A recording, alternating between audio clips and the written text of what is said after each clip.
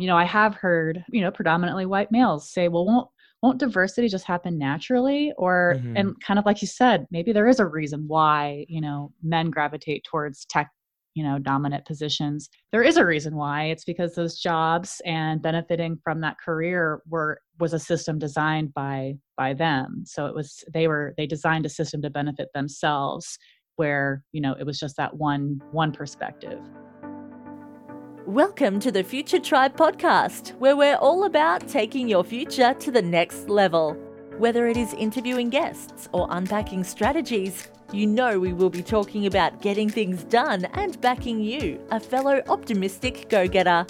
And now, as always, here is your host, the formidable, fortunate and highly favoured Jermaine Muller.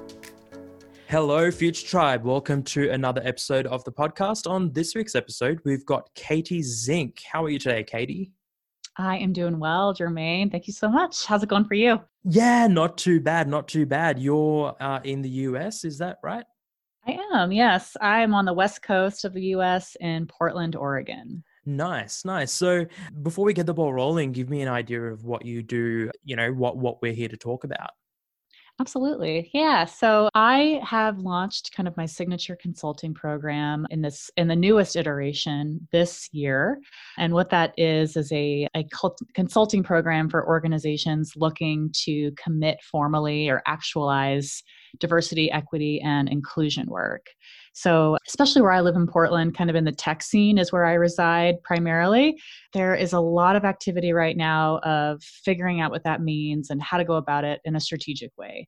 So, what my program does, it's a 3-month guided track that's essentially the process of any kind of strategic planning process where I guide their equity work and help them figure out kind of how the first year will look. So it's for organizations who know they want to commit, they just don't really know how to get started yet. Okay, so for those who are listening and, for me as well, could we sort of simplify like what you do? You've used words like equity, diversity, inclusivity. In sort of layman's terms, what does that mean? Like what if you have the effect that you intend to have, what is the difference that you make? Mm-hmm. It's a good question. So we were seeing for decades and decades that specifically in the tech industry, it was a white majority, a white Mhm. male majority to be more exact. And so there started to be a lot of passion behind diversifying who's working in those fields, in that field, and knowing that skill set and being able to earn a wage that you earn in the tech world. So there have been lots of kind of committees and organizations that are aligning to figure out how to diversify tech talent. There are a lot of different programmings coming around about getting high school students ready to enter a career in tech if that's what they Mhm. want, or getting them interested in pursuing it, helping them believe that they can do it, and so the goal really is to make sure we don't have just a homogenous white majority anymore eventually. That's going to take a long time to get there, but there is a lot of, I think, momentum now, and I think even especially now in the United States, we're really waking up to what racism Yeah. has done and this, what it's actually been doing and is doing. So my work is really to kind of wake people up additionally and figure out how the cultures need to shift in order Mhm. for more people to feel like themselves and like they can bring their whole selves to work. It's more about people feeling like they have a voice to enact change and less of kind of prescriptive top-down leadership, kind of been doing it, doing it as they've been doing it Yeah. kind of rhetoric. It's just more of an inclusive people just having a sense of belonging and feeling kind of connected. And, the idea is that if people are more engaged and feeling like themselves at work, innovation will soar, productivity will be better. So it really is kind of a holistic way to think about organizational effectiveness in a way that benefits everybody, not just the Mhm. same types of people getting opportunities over and over again. And I guess part of this thought process is that when you make it more accessible for more types of people, so not just, you know, the white man, that you would also, I mean, even think about innovation, you'll get a different mindset, different ideas.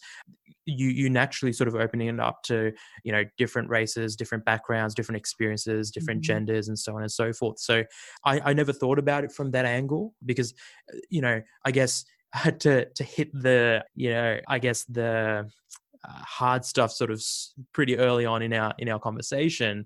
I think traditionally you've sort of, people have looked at it as, you know, why are we trying to force this thing that doesn't exist? Like, you know, if this gender or this type of person is predominant in this sector, that there might be a reason for it. And I guess the assumption was that the reason was that it just attracted that specific type of person, versus looking at it from, I guess, what we've sort of touched on, in that maybe we just, the system was just in place to suit that person. So we almost, the system just was selective, maybe not as obviously as we needed to be, for everyone to sort of be like, okay, I can see why that's a problem. But historically, it's just been a very selective system. Is that fair to say? Yeah, I think it's abundantly fair and really astute, actually, to think about.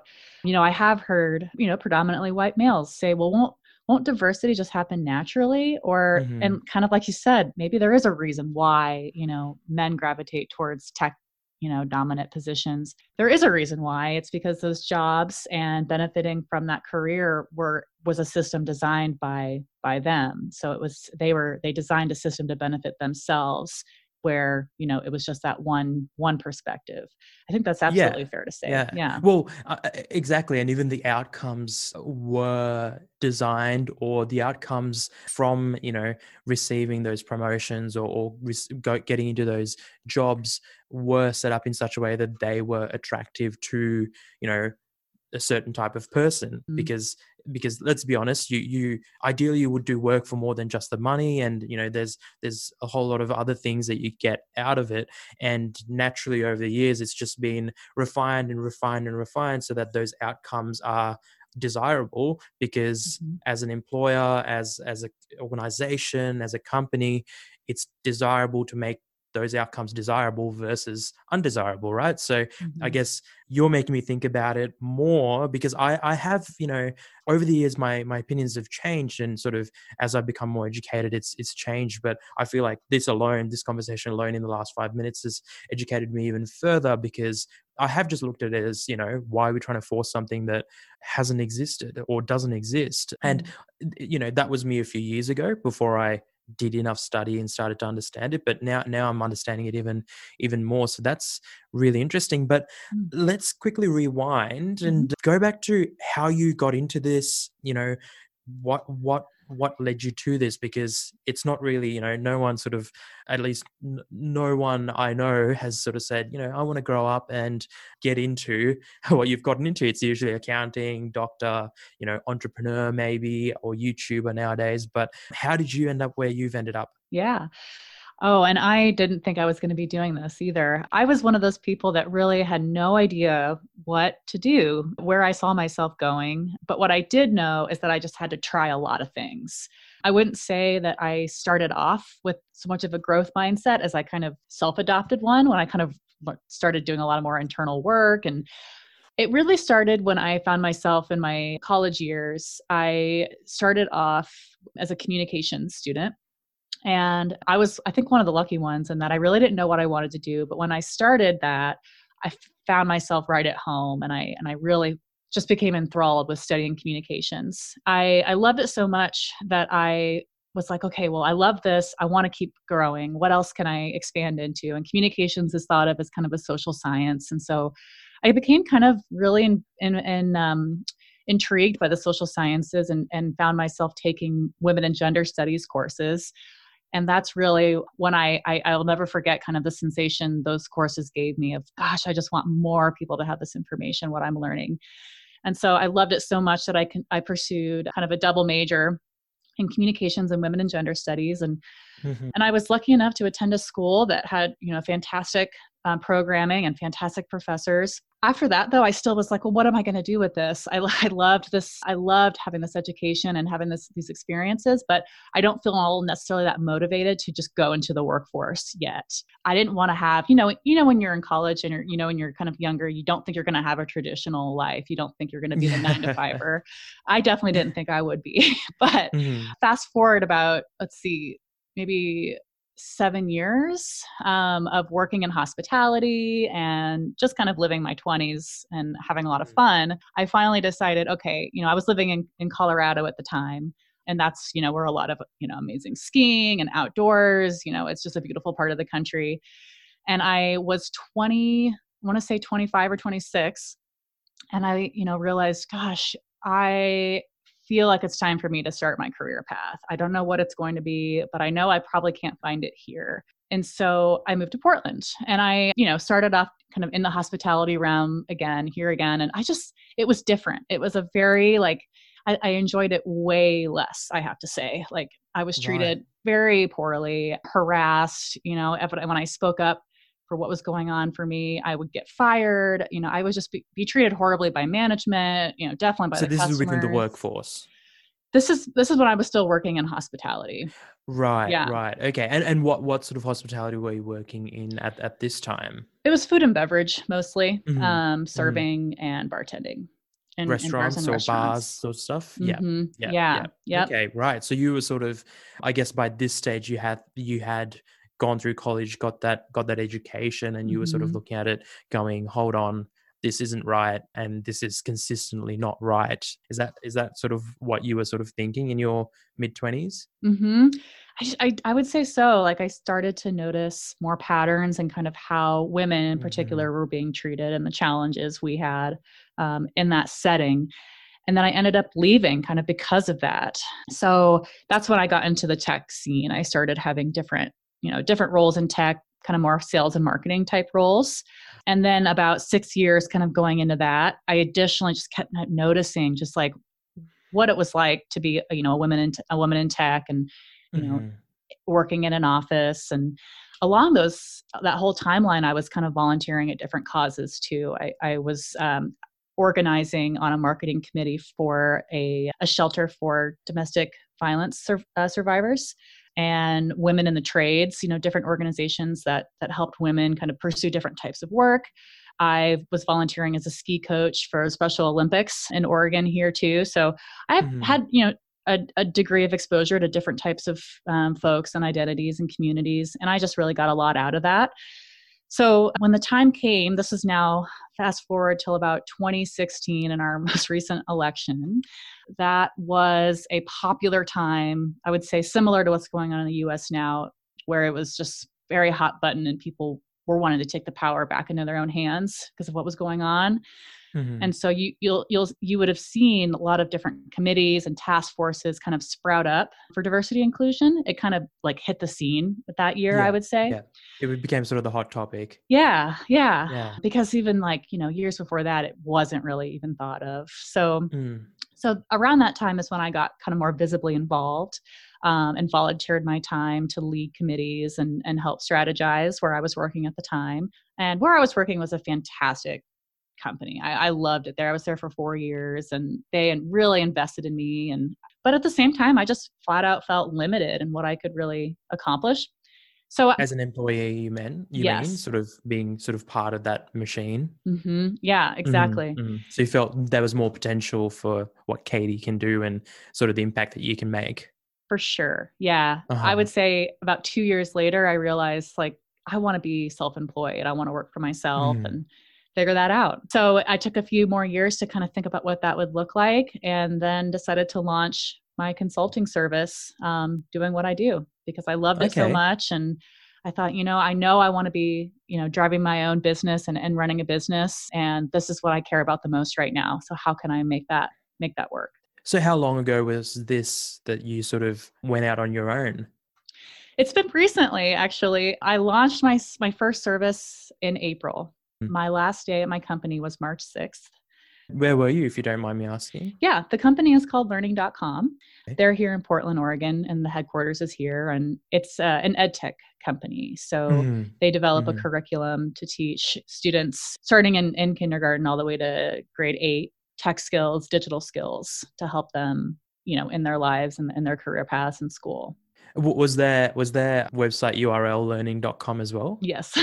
Wow, I imagine that they'd be getting offers all the time to just buy the domain name, let alone the company. I think we should. I think they should consider that because you think it'd be really great for SEO. And I worked in the marketing team actually for a short period of time, but it was really hard to differentiate what we actually did with a domain like learning.com. With such a generic, yeah.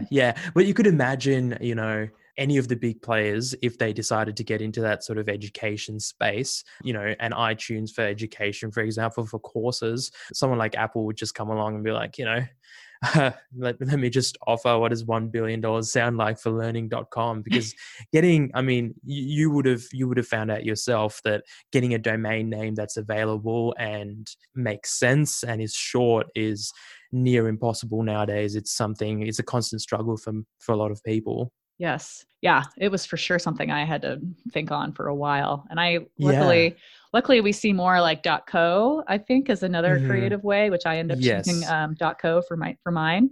And it's nice and short. So like your website, katiezinc.co is really handy because it's your name and it's .co, so it's nice and short. It's basically as short as you can get a URL while still, being on brand. So if you don't mind me asking, how old are you now? I just turned 32. I actually launched my business on my birthday. Okay. Wow. Happy birthday.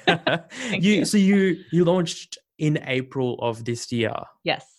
Mid coronavirus. Technically mid coronavirus, but I left my job. I was doing it kind of on the side as consulting. And so I left my job March 6th to focus on this full time. And everything changed here, at least that next week.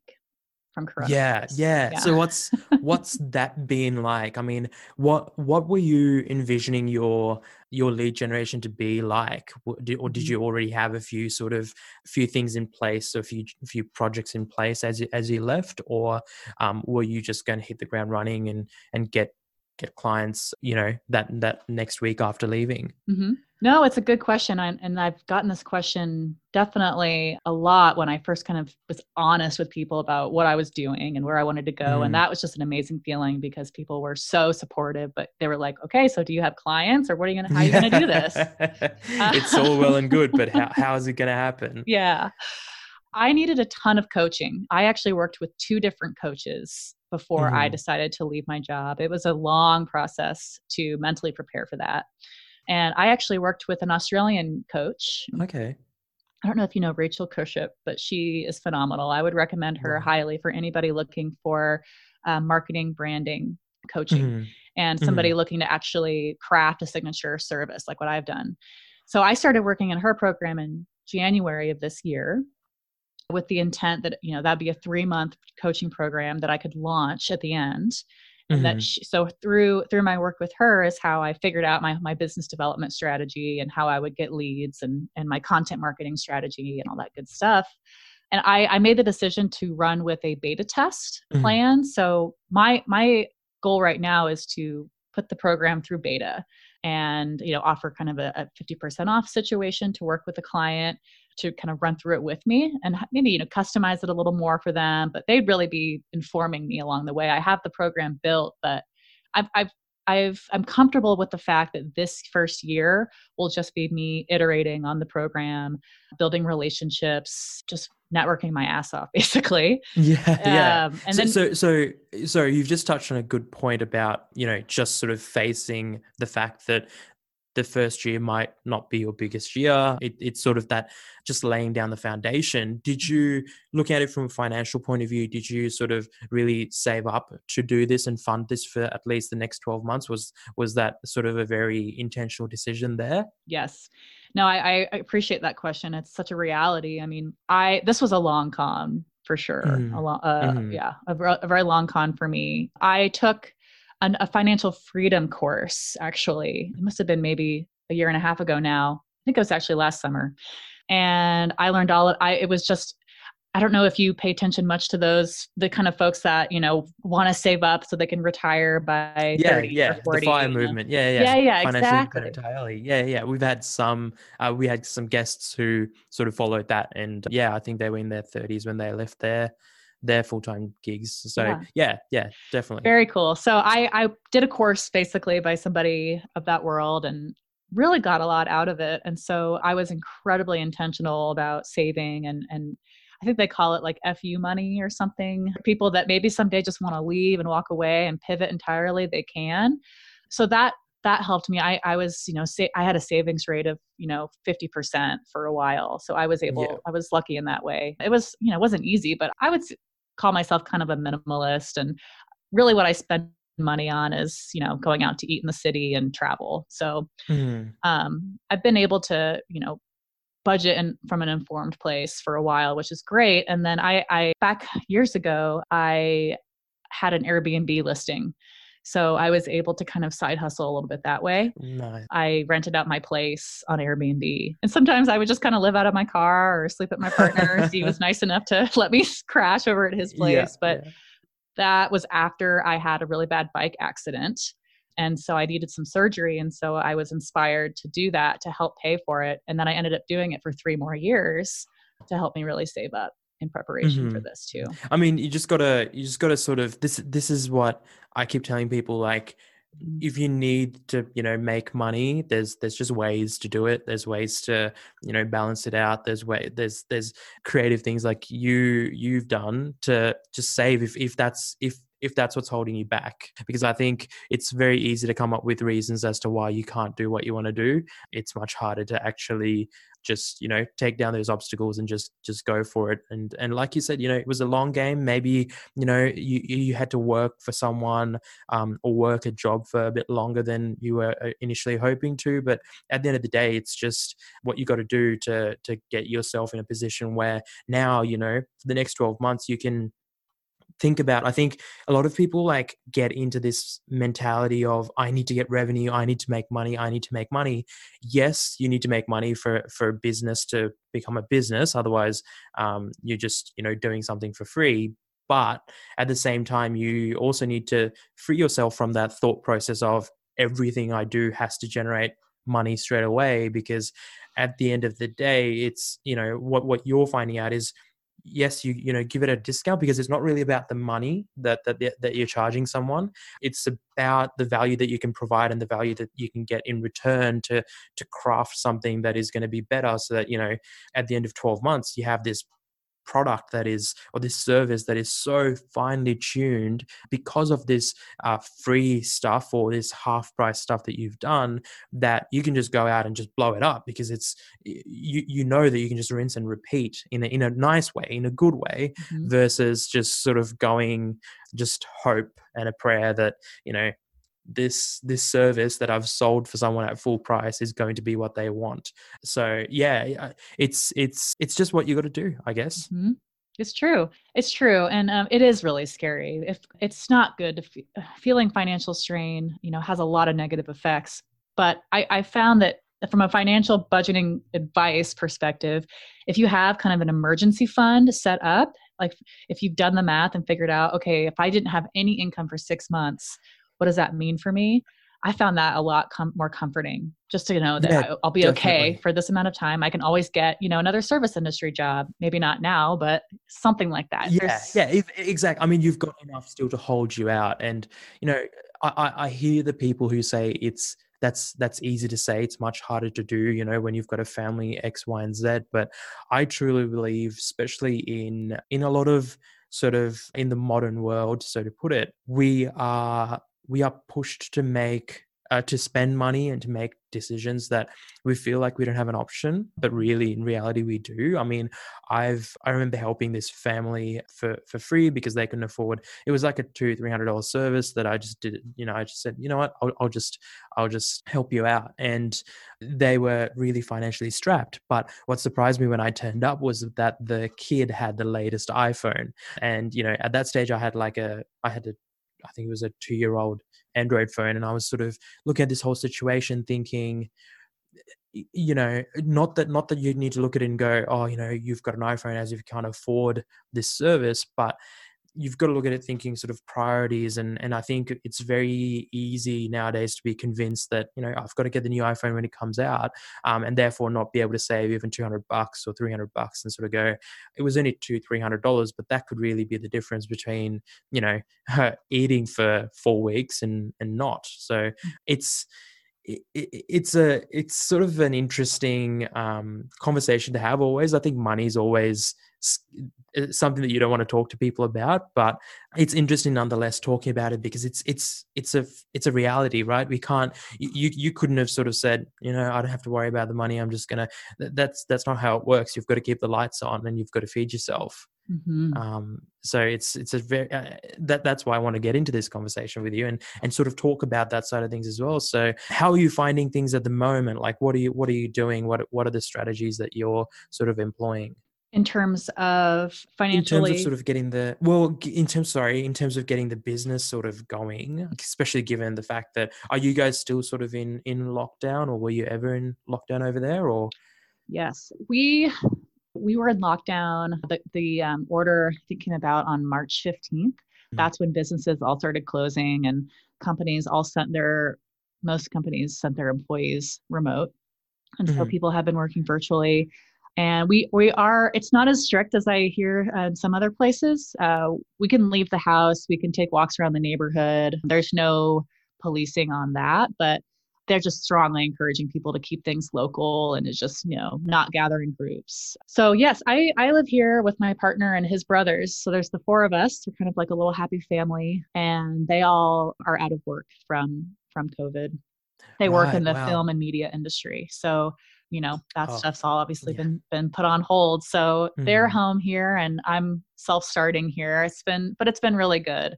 So I think our governor released a plan on this last Friday that businesses could apply for phase 2 of reopening. So in the United States, some places have already reopened. It was kind of a controversial thing, but here in Portland, they've been very kind of meticulous about it. And our numbers are looking pretty encouraging in terms of cases. So it feels like we're coming out to a spot where we can be thoughtful and still keep 6 feet, you know, and just be conscious of who we're around, and still practicing the same things we've been told to practice. But, you know, protesting has been a thing that people are doing largely in the cities throughout.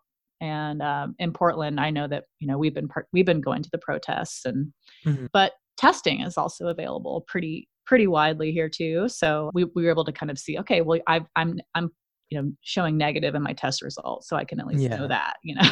Yeah. So how are you navigating that? The fact that, I mean, was your original plan to really reach out to people, meet them in person, explain to them sort of how you can help them? Was that part of your plan, or was it always going to be fairly remote, fairly, you know, heavy on emails and things like that?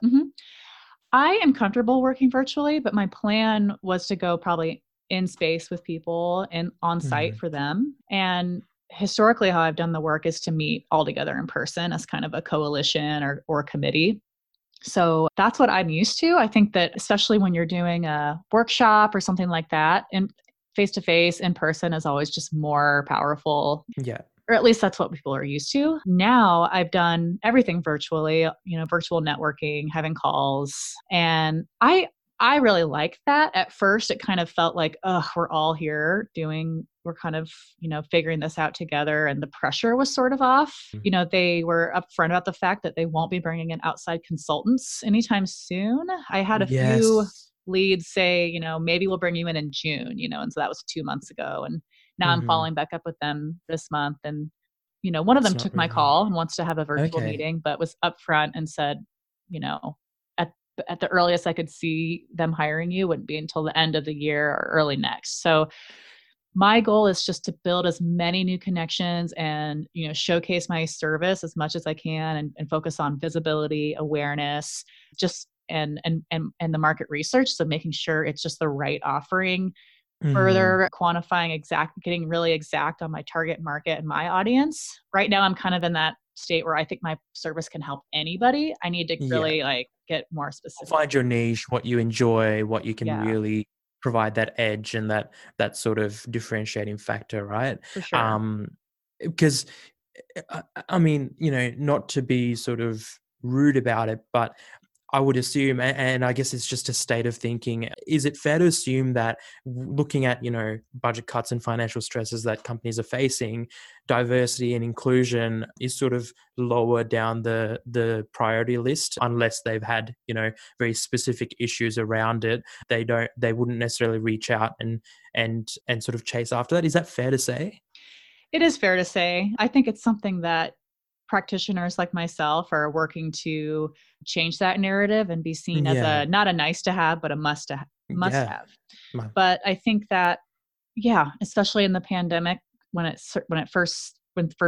things really started to get kind of confusing and navigating, remote work for many people for the first time, it got backburned, so to speak, just put on the back burner, deprioritized. I hear a lot of teams completely getting cut. Yeah. So, and that's just a sad reality. I think that especially executive leaders, maybe they just don't really see why it's a priority. So that's just kind of a narrative that I work on, and my messaging is around that of why it is. And then, with what's happening here with murders of the Black community and police brutality really surging on the radar right now, it's interesting to see them now realize, oh, we do need to show that we care about this and what we're doing to address this and to be better, and how we're being anti-racist. So it's interesting now that it's in fashion again, so to speak, they are now acting like they care. And so it's interesting because it does often take a external force for companies to really act on something they maybe aren't normally doing, whether it's like avoiding a PR nightmare or, in nonprofits specifically, funders are now asking for it, which is interesting to me. Right. Okay. So it's sort of starting to become almost not optional because people, I mean, for them, it's more security, right? If they can guarantee that when they're providing funding that things are in place to make sure that everyone feels safe and included, that's just naturally much, much better. Even though a company would probably look at it sort of going, we wouldn't spend money on that because we'd rather spend money on product, on development if we were given the option. It's interesting to see that, as you're suggesting, it's sort of almost an external force. And I don't mean that in a bad way. I just mean that it's there's segments of that, the different layers of the onion that are understanding the importance of it. And, it might not have reached the core yet, but there's layers above that are picking up on it. And I assume even like boards of directors and things like that are picking up on it as well. Definitely, especially when their markets are even asking for it. For-profit companies, I've been hearing in the RFP process, they ask for it to be demonstrated and how they're committing to diversity, equity, inclusion in order to win a sale or to win a contract. So it's actually becoming weighted in decisions in many ways. Yeah, and it's definitely a factor in recruiting too. I mean, this generation of workers and new talent, they're expecting, institutionalized inclusion, and for companies to show it because, millennials, and now we're seeing, Gen Z, they were just raised to believe that that's how it should be. Yeah, and they value that, right? I think even sort of my parents' generation would have had the approach of, if it doesn't seem right, you don't want to sort of cut off the hand that is feeding you and make an issue of it. Just sort of deal with it and just go with the flow because the salary is more important. But I think there has definitely been a shift in that sort of thought process of no, we have a right to feel like we belong, like we're included, like we're respected. And if we don't feel that way, we're going to leave, which is putting that power back on the employees rather than the employers. I think it'll be interesting to see sort of what coronavirus does to all this, obviously coming out of it, like where the pressures and where the balances shift. But I want to sort of move along the conversation into content marketing, because you mentioned content marketing, and I am a big fan of content marketing. What are you doing in terms of content marketing? Totally. Podcasting is kind of one of my favorite things right now. I have a goal of trying to appear on at least a couple of months and just get used to that. It's new for me, but I think it's a really cool way to just, have a visible conversation with somebody. And I think it's mutually beneficial. And then podcasting has been a great way for me to occupy my time too, and being Mhm. stuck at home. So I've been loving that. But I'm a writer too, so I really love just kind of like honing in on my blog strategy. So blogging is another thing I do. Is that on your website? You're Yep. blogging on your website? Yep. Yeah. Yep. Yeah, my blog's on my Awesome. website. Yep. And Mhm. I'm pretty active on LinkedIn as well. So I publish articles there, but Yeah. I blog about bi-weekly now. And my strategy for the month of June, actually, it's really coming together perfectly. It's all about inclusive leadership and the journey to inclusive leadership. So my piece I'm working on right now is kind of the journey companies go through before they're ready to fully commit to this work, and kind of mistakes they make, and maybe there's some different intentions or mistakes they're making behind good intentions, I guess I could say. And so I really enjoy that because it just kind of helps me push myself to keep that cutting edge, and it just gets me really researched and watching what others are doing and learning. So I love that. And then, like I said, I'm not the biggest social media pro, but I am trying to learn. So but I really like LinkedIn. I would say that's my number one channel, and it fits perfectly for what I do. And Yeah, yeah. yeah. I mean, it lets you, like you said, it's just perfect because it is such a high level thing that you sort of do have to go in at sort of a LinkedIn at a very professional level Mhm. to find the right people, because which makes it good for you, I would say, because there are lots of other businesses that it's not so clear cut. They could be on almost any platform because there's sort of the ideal clientele on any platform, Mhm. but makes it easier for you that more or less I would say that LinkedIn is sort of the only place for you in terms of the bigger social platforms at this stage Mhm. for you to really be pushing your conversation Mhm. through. And it's probably higher level sort of stuff anyway. It's not just the light read on a Sunday afternoon, I would guess. Is that right? I don't think it's light at all. Anything on Yeah. LinkedIn, I feel like right now, especially, it's pretty heavy content, which is good. It keeps me honest. I have put Mm. a lot of pressure on myself to stay very engaged with what's going on right now. And it just gives me access to amazing thinkers and thought leaders and connections. Like, what's cool is, I mean, it lends itself really well to HR, human resources, and staffing, recruiting, all that stuff. So what I do is such a component of that.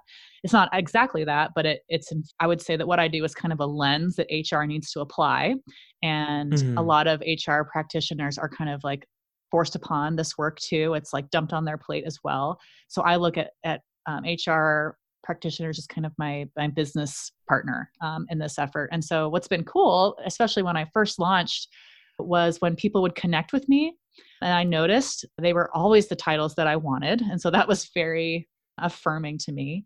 And then I would just get in the habit of trying to ask them, if somebody connected with me, ask them, what inspired you to connect with me? Just as simple as that. And I Mhm. got the most incredible responses, and Yeah, was wow. able to book sales calls off of them. And so it's literal inbound, And Yeah, so yeah, I was yeah. able to demo my service for them, show them around, give them a sense for what working with me would be like. And I got nothing but positive feedback. Yeah. So, Yeah, and it sounds like you've got your target demographic fairly well nailed mhm, down. I mean, of course, it's as you refine it and as you sort of understand, as you get sort of your hands dirty, so to speak, it's just going to become even more refined. But it sounds like the business. I would assume the business coaches will really push you to get that target demographic pretty well nailed.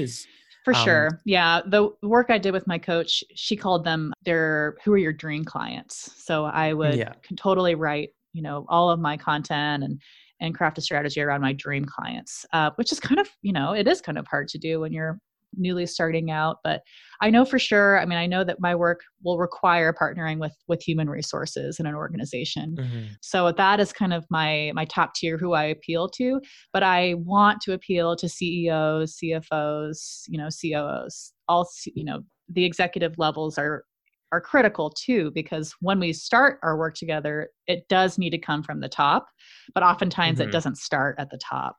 Yeah. So it's Yeah, because I interesting. mean, often they're the ones who arguably feel the least effects of it all because they're in the position of power, and it's sort of the other end that really gets affected by sort of what you're focusing on, which is just when you're not in a position of power, it's how you get treated in those positions, right? It's how you get treated when there's no reason for anyone to treat you, at least from a work perspective, there's no specific reason or benefit in someone treating you well. That's where you would have those negative effects, or feel the negative effects of where the current sort of mindset sits, depending on the organization, of course. Now, let's talk about some mistakes that you've made, or any that come to mind in your road to where you are today. Are there any big sort of mistakes that come to mind, things that we can learn something from? There will be. I right now I'm being pretty gentle on myself, and if I notice I'm doing something that I need to change, I kind of just view it as that. I try not to hark too much on mistakes or be overly critical. I'm trying to think if there was a mistake that I could share, though. I mean, not necessarily mistakes. Let's call them, moments where you've got to pivot, or moments, teachable, learnable moments. Any of those come to mind? I would say the shift to virtual was interesting for me. I was luckily not too far down my path of what my service needed to be in person. I was early enough that I could be very flexible. But I think kind of a lesson I've been learning along this way is, because another piece of my offering will be workshops and me facilitating them. And I've done several in the past, but I feel like here's one. I feel like I always bite off way more than I can chew. Like I've kind of gone to this zone of like, I can learn anything. I can do anything. I can become an expert in anything. And I'm learning to not backpedal, but just be really careful about that. As an independent consultant, I feel not really any more protection from the world. Like I when I was working for corporate, I was even kind of hiding behind the job and feeling very like insulated there. And now when you're consulting and you're an entrepreneur and you're just kind of working on your own and managing all these things on your own, I feel very like, what's the word I'm looking for? Just immersed. It's a very immersive experience. And so I'm learning how to say, okay, am I really an expert in this? Don't oversell. Don't oversell what you can do, because people can see right through that.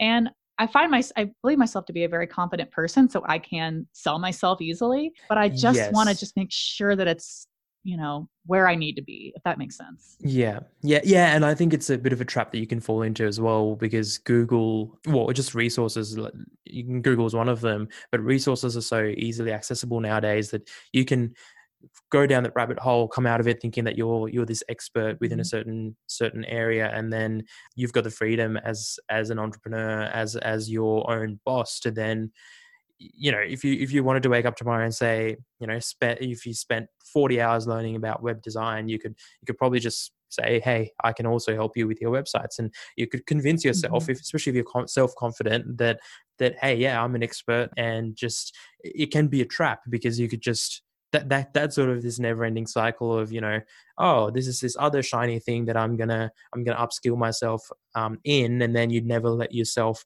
have enough time to really hone in on one thing and become really good at that one thing, which, especially at the start, I mean, that's what you got to do. I know, like, I always think to the big companies like Deloitte, for example, who offer so many different services, or even like Microsoft and Apple. At some point, they were just one product or one service, and they got really good at that.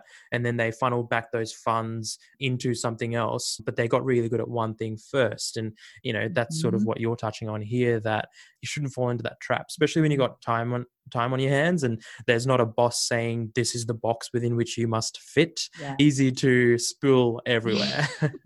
Yes, it is. It's, we all know as entrepreneurs, keeping focus is definitely a skill, because there's so many interesting things going on that I want to consume that. I want to consume that. Oh, I want to incorporate that into my service somehow, or this workshop. And then when I go to deliver it, I say, I maybe don't feel like, am I equipped to really be doing this? I don't know, but that could also just be kind of a perfectionist attribute too. But what you're talking about, and thinking about content marketing too, this just kind of reminded me of a memory when I realized that I had a great flair for writing and people started to commend me on my writing, I was like, I'm going to explore that because I'm seeking more creativity in my work, and this could be a great way to go. And so for a while, I had these two kind of skills that I was grappling with. How can I create a signature service or a unique, contribution with copywriting and, DEI consulting. And so it was this weird thing. And then I realized after a year in marketing, I did not like copywriting, actually. I was terrible at it. And then I tried to figure out how I could, sell services, writing web copy and doing all these very specific skills that once I actually accepted a job doing, which seems very maybe counterintuitive. That's another mistake I could share. Really, before you accept a job, really be very detailed on what the job is. It's interesting because you want to go for a lot of things. And then maybe when you are in a place, then you learn kind of what you're not actually that great at. But what I do love is writing for myself and writing my own kind of content marketing. I think that's kind of a differentiator there. Yeah. And I mean, when you're writing for yourself, that's different because when you speak, it's your tone, it's your voice, it's your vibe. Where, I mean, to be a good copywriter, it's really a different skill set because you almost need to sound like your client, but then say the right words as your client. So it's a whole different world. Because I mean, I think about even things like photography. I think nowadays we just have the tools so easily accessible. I mean, even copywriting, it's one of those things where, I mean, what's the barrier to entry? It's sort of nothing, right? If you got a pen and paper, you're good to go. And those things cost cents these days, but yet there are people who charge. I mean, just recently we were working with someone who charges $100 Australian an hour and takes, about 3 hours to write one web page of copy. So they're yet able to sell themselves at such a high level because, that's just a reminder to me, at least, that it seems simple, but really it takes a lot of sort of experience and a lot of perfecting to get it to a stage where you can sell it to someone. Awesome. So where can people find out more about you? Yeah. So my website, katiezink.co, a really great way to stay current with my work is to sign on for my newsletter. It's called The Confidant Connection. And that's where I'll curate all the pieces I'm writing. If I made an appearance on a podcast or something like that, I kind of write that in. And then I've got a kind of a theme going monthly. So that's a great way to stay current with kind of how I work and what I'm writing about. And then on LinkedIn, I'm very active there. So you can find me and hit me up on LinkedIn. Awesome. We'll include all those links in the description as usual. So anyone who's listening can connect with Katie and sign up to the newsletter. You ready for the top 12? Oh yeah, let's do it. Yeah. Awesome. Yeah. So let's get the ball rolling with top 3 books or podcasts that you recommend. Yes. So I'll go for books. Top 3. One that I can't promote this enough. It's called So You Want to Talk About Race. And it's about it's by a Seattle-based author called, her name is Ijeoma Oluo. And if you are interested in learning more about having discussions about race and kind of the importance of being anti-racist, this book is a great place to go. Fierce Conversations by Susan Scott, also Seattle-based. This is just so important for people that are managing teams or managing or leading organizations about how to have like fierce conversations and effective communication. And randomly, I came across this other one. It's called Unfuck Your Brain. And it's all about kind of managing trauma, grief, coping, and just like all the things that our brain is working through on a regular basis that we may not fully understand. I learned a lot from that. Yeah. Wow. That's a very solid start, I must say. Especially the first 2 really, really sort of made me go, hey, I've got to find those. I'm probably going to try and look for audiobooks though, because I find it much, well, I can just smash through it, right? I can listen to, I'm one of those people who can listen to things while working and still get both done quite effectively. So I can sort of really rack up the hours listening to content. So the first thing I'm going to do is now look for those first 2 books because they're very relevant right now as well, just from professional point of view, as well as just looking at what's going on out there and hearing other people's sort of points of view on this is really crucial too. So Fantastic. Next Mhm. one, top 3 software or tools you can't live I would without. say LinkedIn is kind of number one for me right now. I'm getting the most kind of ROI, if you will, with LinkedIn. Asana is, I use the free version, but it's my go-to project management tool. Mm. And the last one is a tie between ConvertKit and Squarespace. My website is hosted on Squarespace, and I'm just so illiterate when it comes to website building. So that was great for me. But ConvertKit, I'm kind of geeking out about. They have an amazing content marketing program. And their webinars they put out, their trainings, their workshops are really, really solid. And as a brand new entrepreneur building my contact list, I would recommend it as a tool for sure. And I assume your newsletters are powered by ConvertKit as Yes. well? Yeah. Yeah. Yeah. Awesome. Yeah, no, ConvertKit's an awesome tool. So is Squarespace for someone who's just starting Mhm. off and, wanting to get a web presence that looks nice at an affordable sort of price. Yeah, that's again very, very solid recommendations. I've used Asana over the years. We use something a bit more complex Mhm. now with a lot more customizations, but Asana again, especially at their free tier, from memory, Asana's free tier is quite generous and Mhm. is enough for at least a solopreneur. Definitely. Mhm. So awesome. Top 3 mantras you try to live by. So the first one, this is actually my marketing coach, hers that I have been adopting a lot right now is done over perfect. Mhm. I kind of mentioned perfectionism earlier, but it's something that I'm aware of now that I maybe am falling into a perfectionism groove. And so I know when I've spent enough time on something, starting to get comfortable. Okay, this is done. I don't need to do any more tweaks or tests. Like it's done and walk away. So done over perfect is a really good one. Another one that I like is to put your mask on before helping others because self preservation is key.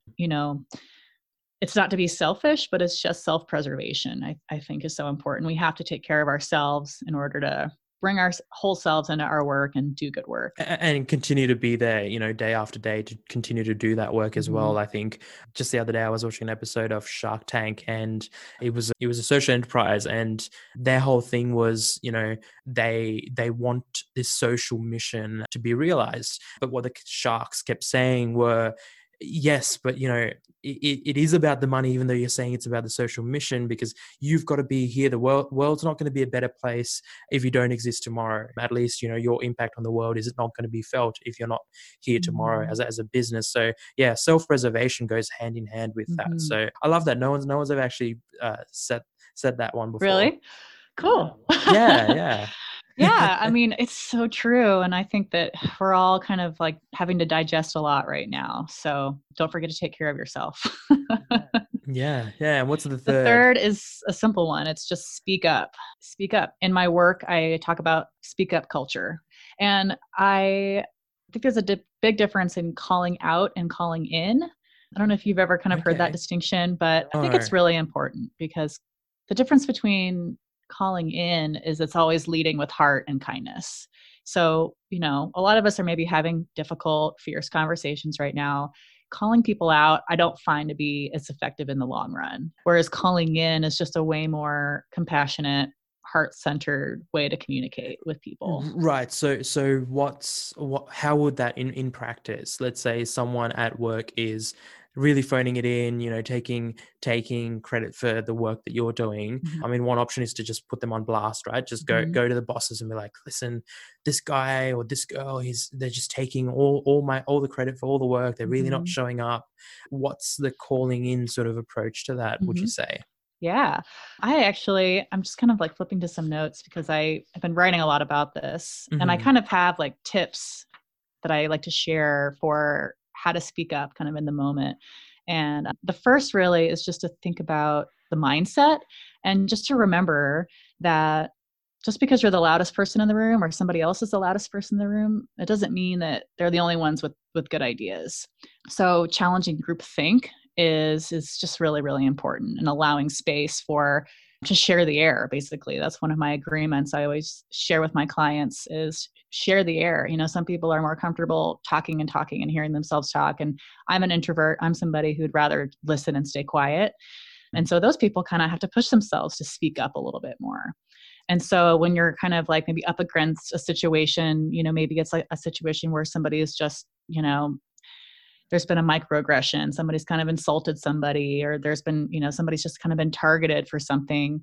There are some things you can definitely do. And I talk a lot about this, and my content is, interrupting that bias or interrupting that with things like humor. If that's in your wheelhouse and it's appropriate and it's, led with kindness, like it's totally a great strategy to like just break up the pattern with some humor and get people laughing, and maybe like just interrupt and make them think about a comment that wasn't great. Or because really it's so important to be represented, like in a project, in a meeting, having your voice heard. So for people that just aren't that comfortable speaking up, it's just a good habit to get into. Another skill is kind of that I recommend is honing in on your critical thinking skills, because that'll just build your confidence naturally. I think when we were in school, critical thinking was just part of the pedagogy and it was part of our curriculum, but I don't know if adults practice it as much as they could now. So I like to, advise people to just take those surveys. When you get like marketing surveys, just take them, just like practice those critical thinking skills and make it a habit. Yeah. And then my personal favorite is actually like, just take the day. It's actually really awkward and hard and difficult to speak up in the moment, at least for me sometimes. And so I think take the day, journal it out, sleep on it. And then if there's something that you wanted to speak up about, go privately and speak with that person or your manager or your client, at another time, especially if you're in a situation where you're managing up. I find that to be really effective too. Yeah. Rather than sort of, sometimes the trap you can fall in there when you sort of tell someone to, stop being quiet, speak up, is that then it can sort of things can be done in the heat of the moment without real critical thinking. And then you end up being, louder than you might traditionally be, putting yourself out of your comfort zone to then not convey your message. And all in all, just end up in a situation where you were probably better off just to shut up. Right. But if you take all those tips as a whole, I think, yeah, very good advice, because you're basically, going through all that first rather than just speaking up for no reason. So yeah, it's sort of the advice that I think you take one of those things doesn't quite work, but you take the whole and it's really much greater than the sum of its parts. So fantastic. Top 3 people you follow and why? So I think right now I'm following a lot of peer practitioners in the space that I work. And so I'd be happy to name off a few that do similar work as me, but come from a different perspective and maybe bring other, they do bring other contributions. One is Lily Zhang. Lily is a DEI practitioner in the San Francisco Bay Area, and she's published kind of all over the place. She writes for Harvard Business Review, and I kind of wake up every day to something amazing that Lily has posted on LinkedIn. She's just stellar. Other than that, the author that I mentioned before, I bet you can find her on audio, Ijeoma Oluo. I do use Instagram, not for business, but for personal. And I love everything she puts out when she does her lives or, her excerpts. Like it's just really informs a lot of my kind of my thinking. And then a third, totally random, nothing to do with work, but Benny Drama. Do you know Benny Drama? No, tell me more. Okay, you need to be following him. He's so hilarious. I think he's a New York-based content creator, and he's an actor. He has like a stage production, and he does like the most flawless like impersonations you'll ever see of just like, Billie Eilish or the Kardashians or whoever is like kind of in vogue right now. And he's just is so funny. Just the funniest videos. He's mostly videos, but posts, and he's always kind of like in drag or in some sort of costume. And he's like very good though too, like super skilled acting. Yeah. Awesome. Love it. That's a really nice mix of wholesome and, wholesome, but in a different way. Yeah. Awesome, Katie. I mean, as always, Future Tribe, all links from this episode is going to be available in the description, including links to all the software and books and people that we've talked about in this episode. So any parting words, Katie? Thank you so much. This has been awesome. Yeah. Great way to spend the afternoon. I'm glad you think so. Yeah. It was great to connect, and it was great to chat. And, I might be shooting an email once I've again just thought about our conversations. And it's like I said, it's inclusion and equality and diversity is an area that I'm, trying to upskill myself in, and it's something that I have a very, very interesting relationship with, because being in Australia, we moved to Australia. I'm sort of a brown male with a beard. You know, I have an interesting relationship with it, because I choose to think that people come from a place of goodness and, you know, not racism and so on and so forth. But, you know, there's just things that I like, just even just small things like, you know, ordering fried rice and being told, oh, it's got bacon in it, you know, are you okay with that? You know, assuming that I'm Muslim, for example, just even subtle things like that. So it's always been this thing where I'm like, you know, I sucked it up, you've got to all suck it up as well, and just, you know, just deal with it and sort of navigate through it. And but on the other hand, this conversation in particular has sort of made me think about it more from the other side of, you know, maybe you just don't have to put up with it. There is systematic things that have happened over the years, and just systematic things that have been set up in such a way that it benefits a certain group, or it has attributes that attract a certain group. And, you know, we can change that, because those are just established at a certain point by people, and that just means that they can be changed by people. And that there's a role that we can play in all of that as well. Oh my gosh, I love that. And, you know, when I was thinking of the name for my company, you've just described it basically. It's called Social Construct Consulting, because everything that we are experiencing is that. And so it can be changed and improved upon. And yeah, absolutely. Well, I would love to share. I could talk about this stuff all day. So I would be happy to, you know, share more stuff. If you have questions, I can elaborate and send you some other things to check out too. Love to do that. Fantastic. Yeah. Awesome. Thanks for your time, Katie. I really enjoyed this episode. Same. Have a great day. You too. Thank you for listening to the Future Tribe podcast. If you enjoyed this episode, please subscribe and leave a review on your podcast app.